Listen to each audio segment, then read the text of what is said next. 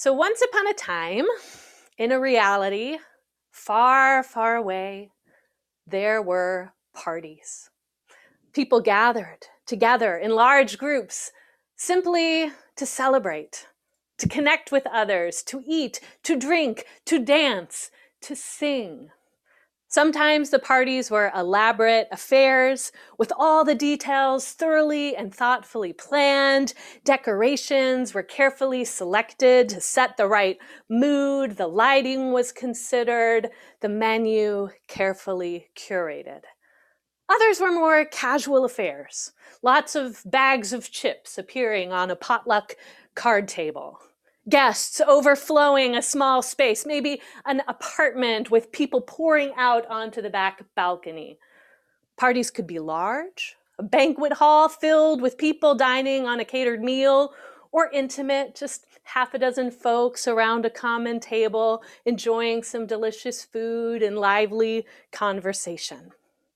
Whether large or small, you knew you were at a good party when there was stimulating conversation, laughter, or the freedom to dance with abandon.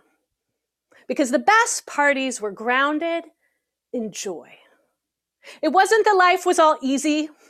Things could be immensely difficult, but here in this place, gathered with others for just a few hours, there was communal permission to put the hard stuff aside and honor the good. People could relax together and affirm that they were human and there was beauty in that.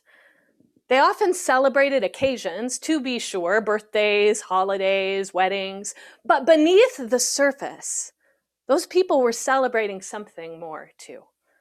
They were celebrating being alive, being together, connecting in joy. Do you remember that reality that seems so far, far away now? Can you picture it in your mind? Being in a group of people, no one wearing a mask, eating good food, drinking good wine or beer, connecting in meaningful conversation. Do you remember feeling relaxed in the company of others? Like all the shit in the world, all the problems, you know what I mean. It was just like a bit less present to you. I invite you to take a minute and just think back. Recall a party or two from your past. Close your eyes if you like. And let's just be there. A time where you could experience real freedom and joy. Breathe it in. Can you see it? Can you feel it? Who were the people that were there with you? What were the sounds you heard? What music was playing in the background? What were the tastes and smells you found yourself alive to?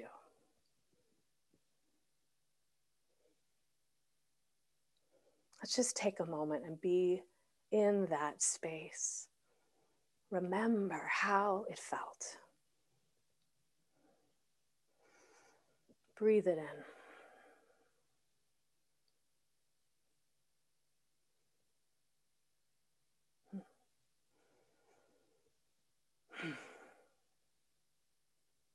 So, you can open your eyes. I'm starting with this little mental exercise, in part to help set the scene for the story we're going to be considering this morning. Last week, I introduced a new teaching series called The Stories That Sustain Us. And the idea of this set of conversations is that we're returning as a community to the stories of the life of Jesus as told through the Gospels. And in this season of what can feel like long wilderness wandering, we're looking at the stories of Jesus's life to see how they might bring a kind of sustenance to us. How might they and the person of Jesus they speak of be like manna for our souls? And as we engage this journey together, what might we learn as a community about what it means to haven, to center our faith on Jesus? So today, we're going to look at a story that comes to us from near the beginning of the Gospel of John. But before we look at it, I think it makes sense to talk briefly about what is this text we call the Gospel of John. Perhaps not all of us are familiar with the biblical genre we call the Gospels, so maybe a bit of a primer might be helpful to give us some context. First, the word gospel.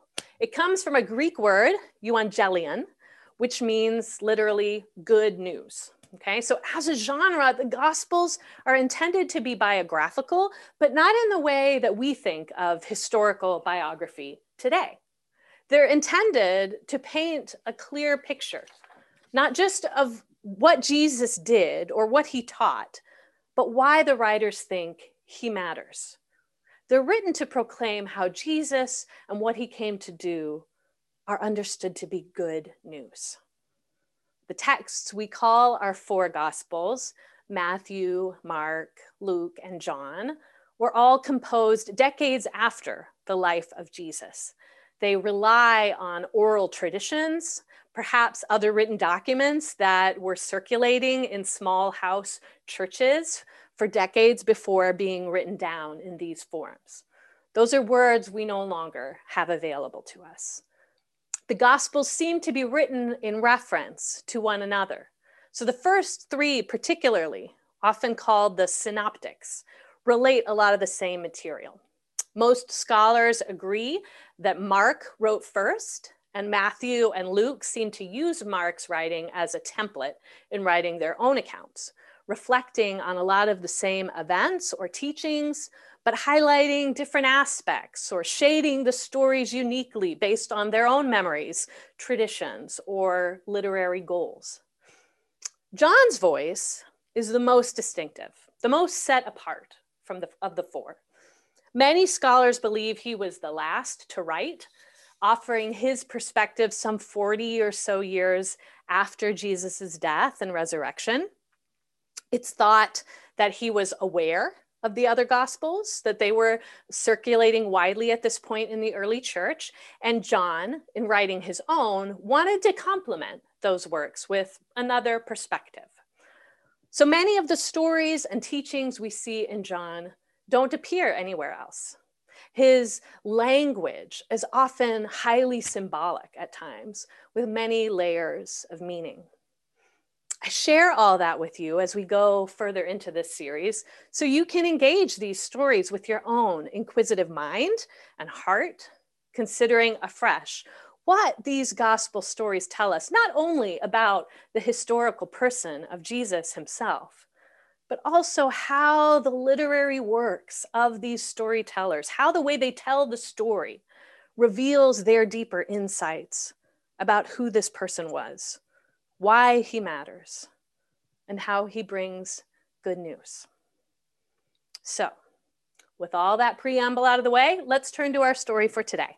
One that's unique to the Gospel of John, comes in John's account at the very beginning of his ministry, right after his baptism and the calling of his first disciples.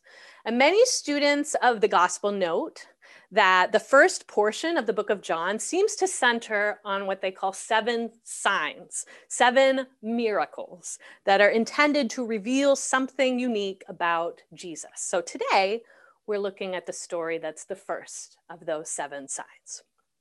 So let's pick it up, beginning at the beginning of John chapter 2. Now on the 3rd day, there was a wedding at Cana in Galilee. Jesus' mother was there, and Jesus and his disciples were also invited to the wedding. And when the wine ran out, Jesus' mother said to him, "They have no wine left." And Jesus replied, "Woman, why are you saying this to me? My time has not yet come." His mother told the servants, "Whatever he tells you, do it." Okay, before we go on, Can we just take a moment to appreciate the very real, relatable human dynamics that are at play here? Like, as a mother of a teenage son, an emerging young man, I can totally appreciate this dynamic between Jesus and his mother, right? They're at a wedding together, along with like a few of Jesus's friends who've now started to follow him. And apparently the groom, who's responsible for providing the provisions for the party in their culture, they have run out of wine. So now, in the ancient world, this was a huge faux pas.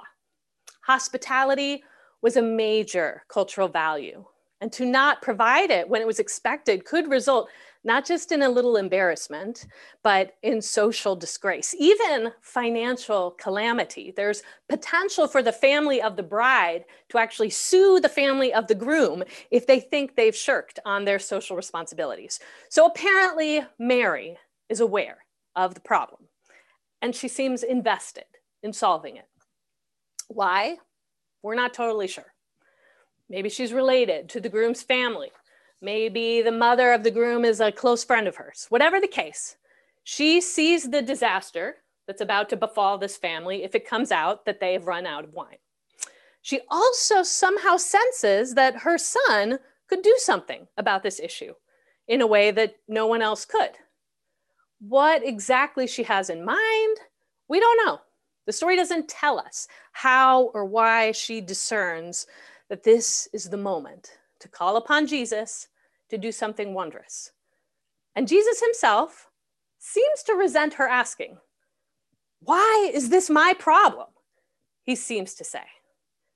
It's not his time, he says, using language that the Gospel of John would later pick up when describing the unique time of Jesus's tribulation. When Jesus was arrested, eventually crucified, this would be the hour, John tells us, what we have translated here, the time. It's the same word, the same language. Perhaps Jesus senses that to do something now might only hasten that hour coming. But if Jesus's mother is rebuffed, she doesn't seem to take it to heart. She just takes another approach, addressing the servants, telling them to follow any directions Jesus gives them. Part of me wonders, as a mom, if perhaps she knows that Jesus might not do something marvelous for her, but if the servants ask for help, Jesus won't be able to turn them down.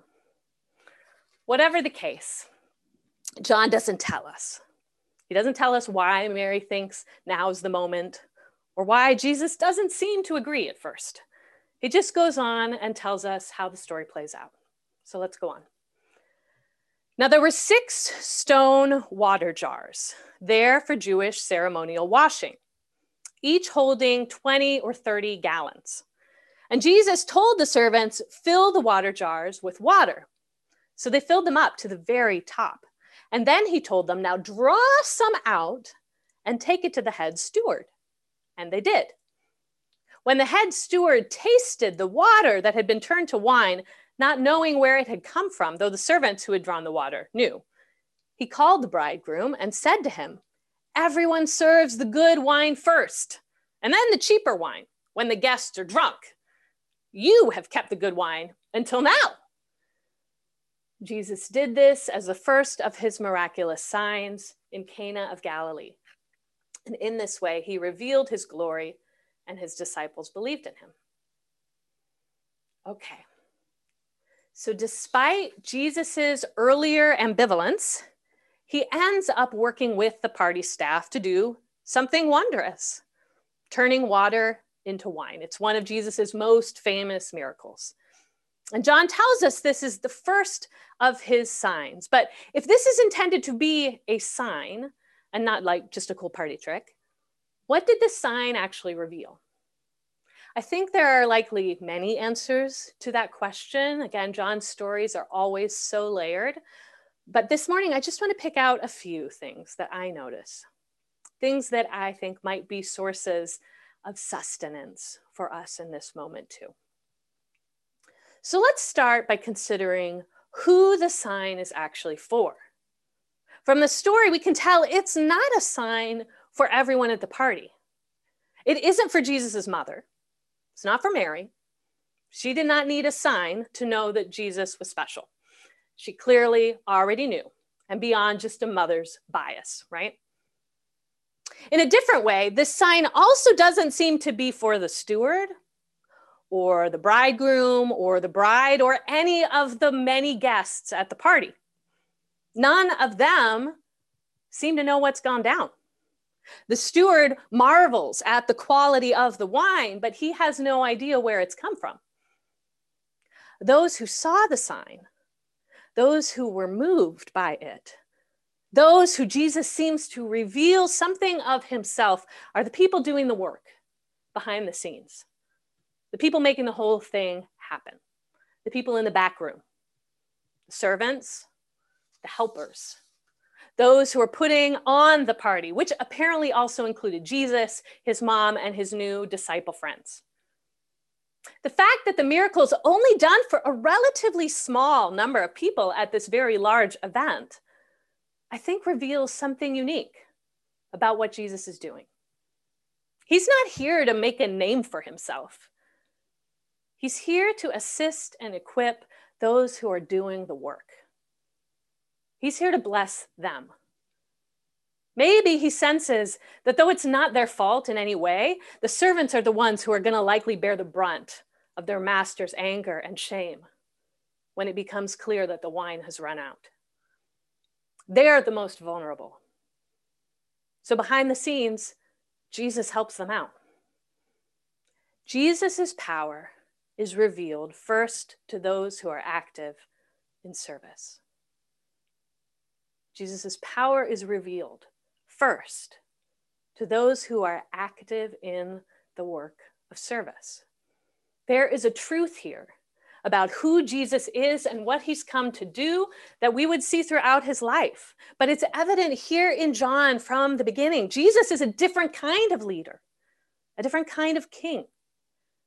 Rather than occupying the places of cultural prominence, Jesus locates himself with those without social power.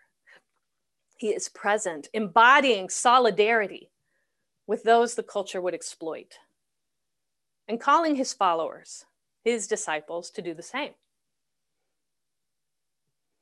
One of the most painful and tragic things we've seen in the last year throughout this pandemic is the way our culture has shown so little concern for the well-being of those who are doing the essential work of keeping our society functioning. Nearly 400,000 lives have now been lost in our country since the pandemic started, with a disproportionate impact on communities of color and low-income workers. The choices being made by many to ignore public health guidance have a real impact on those vulnerable populations. And it's not simply the grocery store clerks or the restaurant wait staff that are being put in harm's way without much concern. All the PPE in the world can't mitigate the immense ongoing psychological trauma being experienced by our healthcare workers as their shifts grow longer, their ICU beds overflow, and they're forced to observe so much preventable loss. For all of those doing the work behind the scenes, while the majority are none the wiser, just getting drunk, this story speaks good news. The divine, revealed through the person of Jesus, locates themselves in those places. Jesus is behind the grocery store counter. Jesus is in the ICU.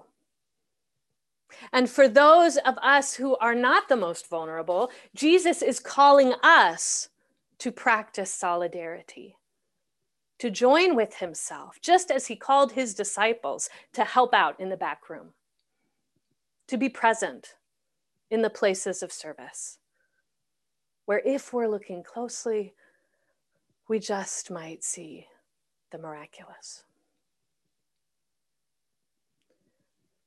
The second thing I notice about this sign is this: Jesus has the capacity to invigorate our spiritual practices in new life-giving ways. Jesus has the capacity to invigorate our spiritual practices in new life-giving ways. What do I mean by that? Well, there's a detail that's easy to miss here. Jesus doesn't choose just any vessels to use for making wine. There were presumably many empty wine caskets around, many empty pitchers that had been used. He could have had the servants fill those with water. He didn't. He asked them to refill the stone jars that were present for ceremonial washing. Remember, Jesus was located in a tradition with its own religious practices. This included the practice of ritual washing. At various times, observant Jews needed to cleanse their hands, their feet, and sometimes even their whole bodies. The water for these practices was always kept in large stone jars because their tradition taught that those were more ritually pure than handmade ceramics that were used for other things.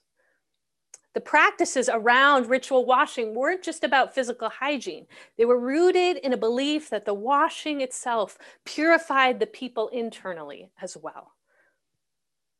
In choosing these vessels to transform water to wine, Jesus seems to be connecting with this tradition, but also transforming it into something new. Perhaps he sensed that the tradition itself had become, as traditions often do, a bit stale. Perhaps he sensed the washing had become routine rather than an opportunity to connect with God and invite the divine to cleanse the spirit, not just the hands. Perhaps he was concerned about the teachings of some religious zealots, leaders in their day who used these purity practices to shame others and control them. John doesn't tell us why Jesus chooses these vessels, but we do see the impact of the choice. At the wedding in Cana, the 6 stone jars become the means of accomplishing the miraculous. How confused those servants must have been when they're saying, "We are out of wine," and Jesus invites them to fill up these religious vessels, to go about this religious work that seems to have nothing to do with the problem. But as the servants and disciples witness the transformation, they see something new drawn from the old that they may have taken for granted. And this too seems like a source of good news in this moment for us. Many of us have found ourselves on a journey of deconstruction around our faith. Many of us have wondered if the traditions built around following Jesus have perhaps done more harm than good and made it hard for us to have meaningful connection with God through the Christian tradition. This Jesus sign gives me hope that even if they feel tired or have been misused, our sacred traditions can still be a vehicle to connect with the sacred. The Spirit has the capacity to invigorate our spiritual practices in new life-giving ways. Jesus can bring new wine. And this finally brings me to the last thing I observe about what this first sign reveals about Jesus and what he's come to do. That Jesus comes to connect us, in part at least, with abundant joy. Jesus comes to connect us with abundant joy. John doesn't introduce us to Jesus by telling of an angel choir filling the sky like Luke does, or mysterious travelers from the east laden with expensive gifts like we see in Matthew.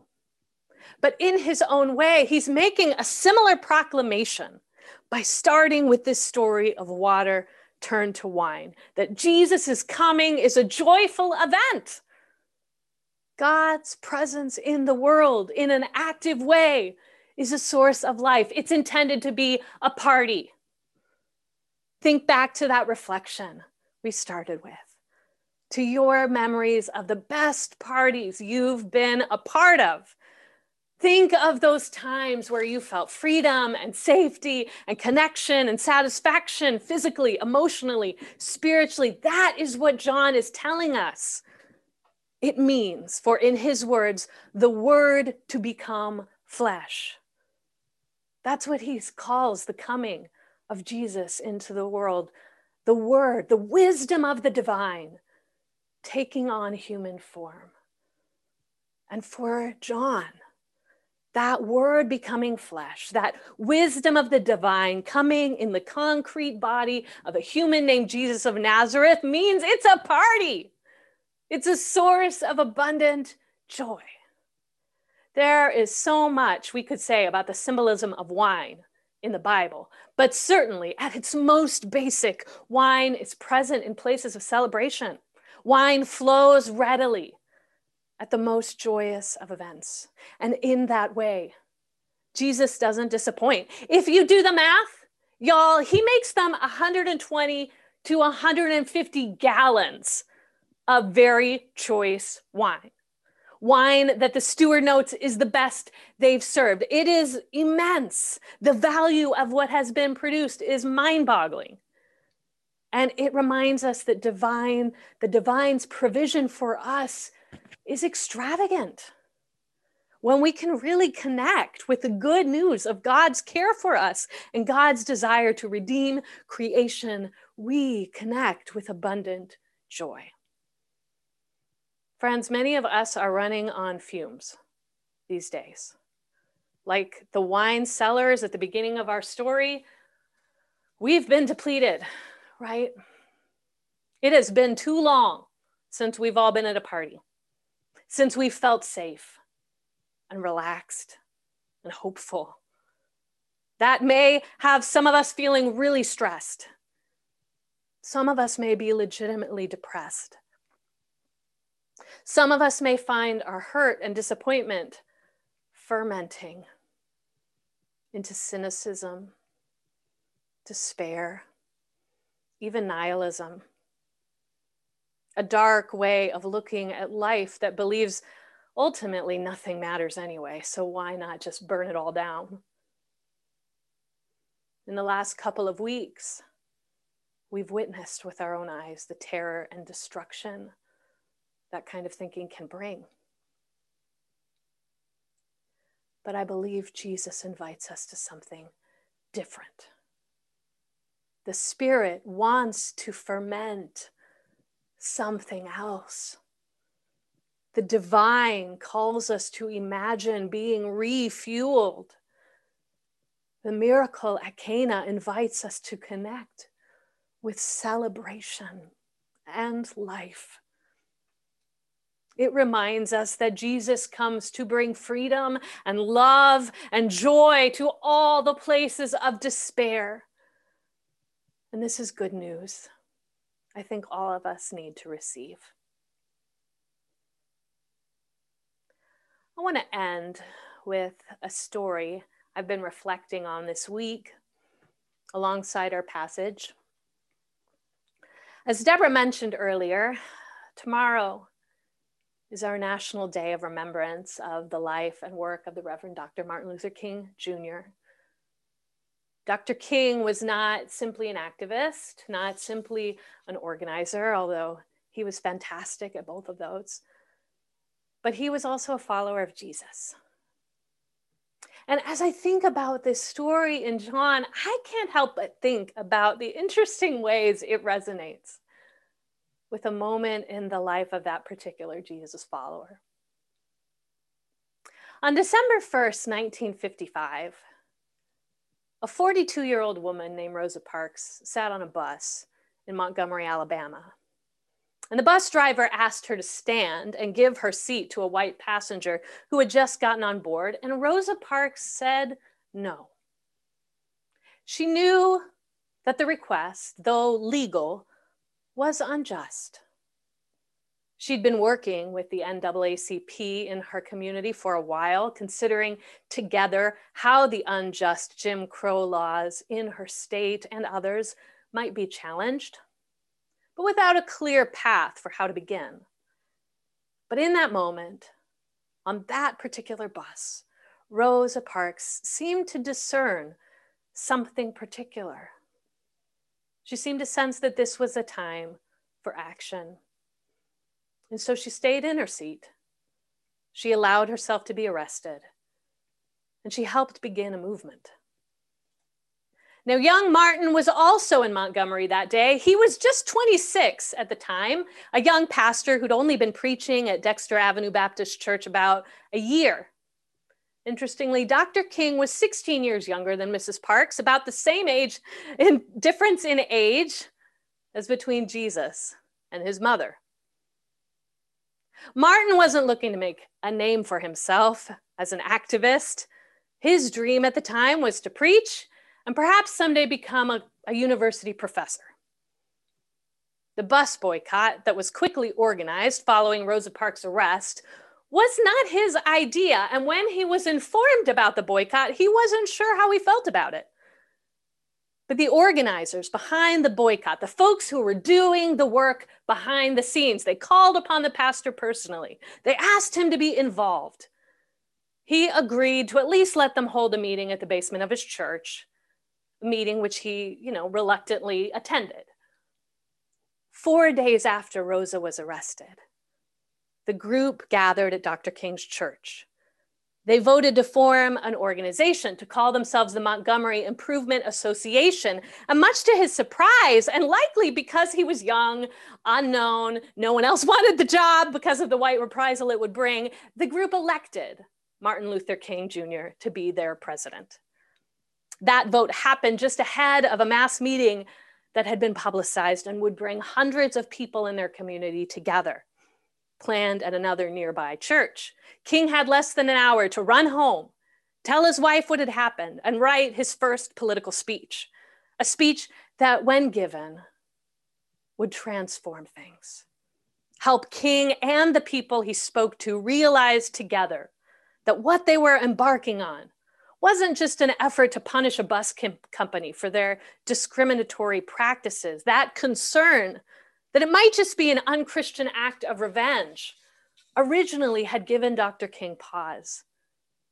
But that night, Dr. King's faith, the tradition that informed it, helped him understand that this action could be something more. I came to see that what we were really doing was withdrawing our cooperation from an evil system rather than merely withdrawing our support from the bus company, he would later write in his autobiography. The bus company, being an external expression of the system, would naturally suffer, but the basic aim was to refuse to cooperate with evil. Dr. King drew from the words of the prophet Amos when he called people that night to work and fight until justice runs down like water and righteousness like a mighty stream. In his speech that night, and in the words he'd write and the speeches he'd give and the actions he'd organize in all the years to come, rooted in deep faith and embodied through nonviolent resistance, the Spirit invigorated a spiritual tradition in new ways. People of faith were given a taste of new wine, a vision of abundant joy that was worth fighting for. They came to understand that the divine was with them, that the Spirit was calling them into beloved community, that there were reasons to hope, even in the face of fierce resistance and oppression, for the Jesus many of them followed promised good news. So friends, I ask you now, who are those prophetesses and prophets among us today? Who are those mothers? Who are those fathers discerning the particular moment we are in and calling us into bold prophetic action? Where is the Spirit inviting us to push through our reluctance and participate in something transformative? How might we, in solidarity, with all who need more freedom. Connect with the abundant hope and joy that the divine's presence with us wants to bring. My prayer for all of us is that we may follow Jesus to the places where he is still working behind the scenes. May none of us just be the oblivious guests at the party, but those who have eyes to see transformation and taste new wine. Amen. Amen.